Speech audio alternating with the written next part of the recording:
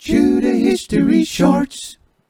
On the 13th of July 1527, John Dee, the astrologer, mathematician, alchemist, antiquary, spy, philosopher, geographer, and advisor to Elizabeth I and influential statesman, was born in London.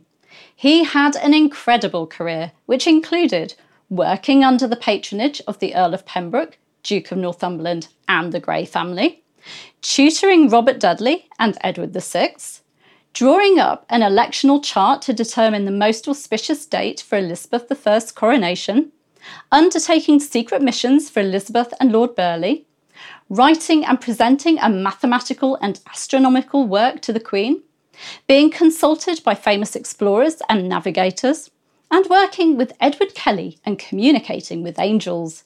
He was one of the most learned men of the Elizabethan age. Tudor History Shorts.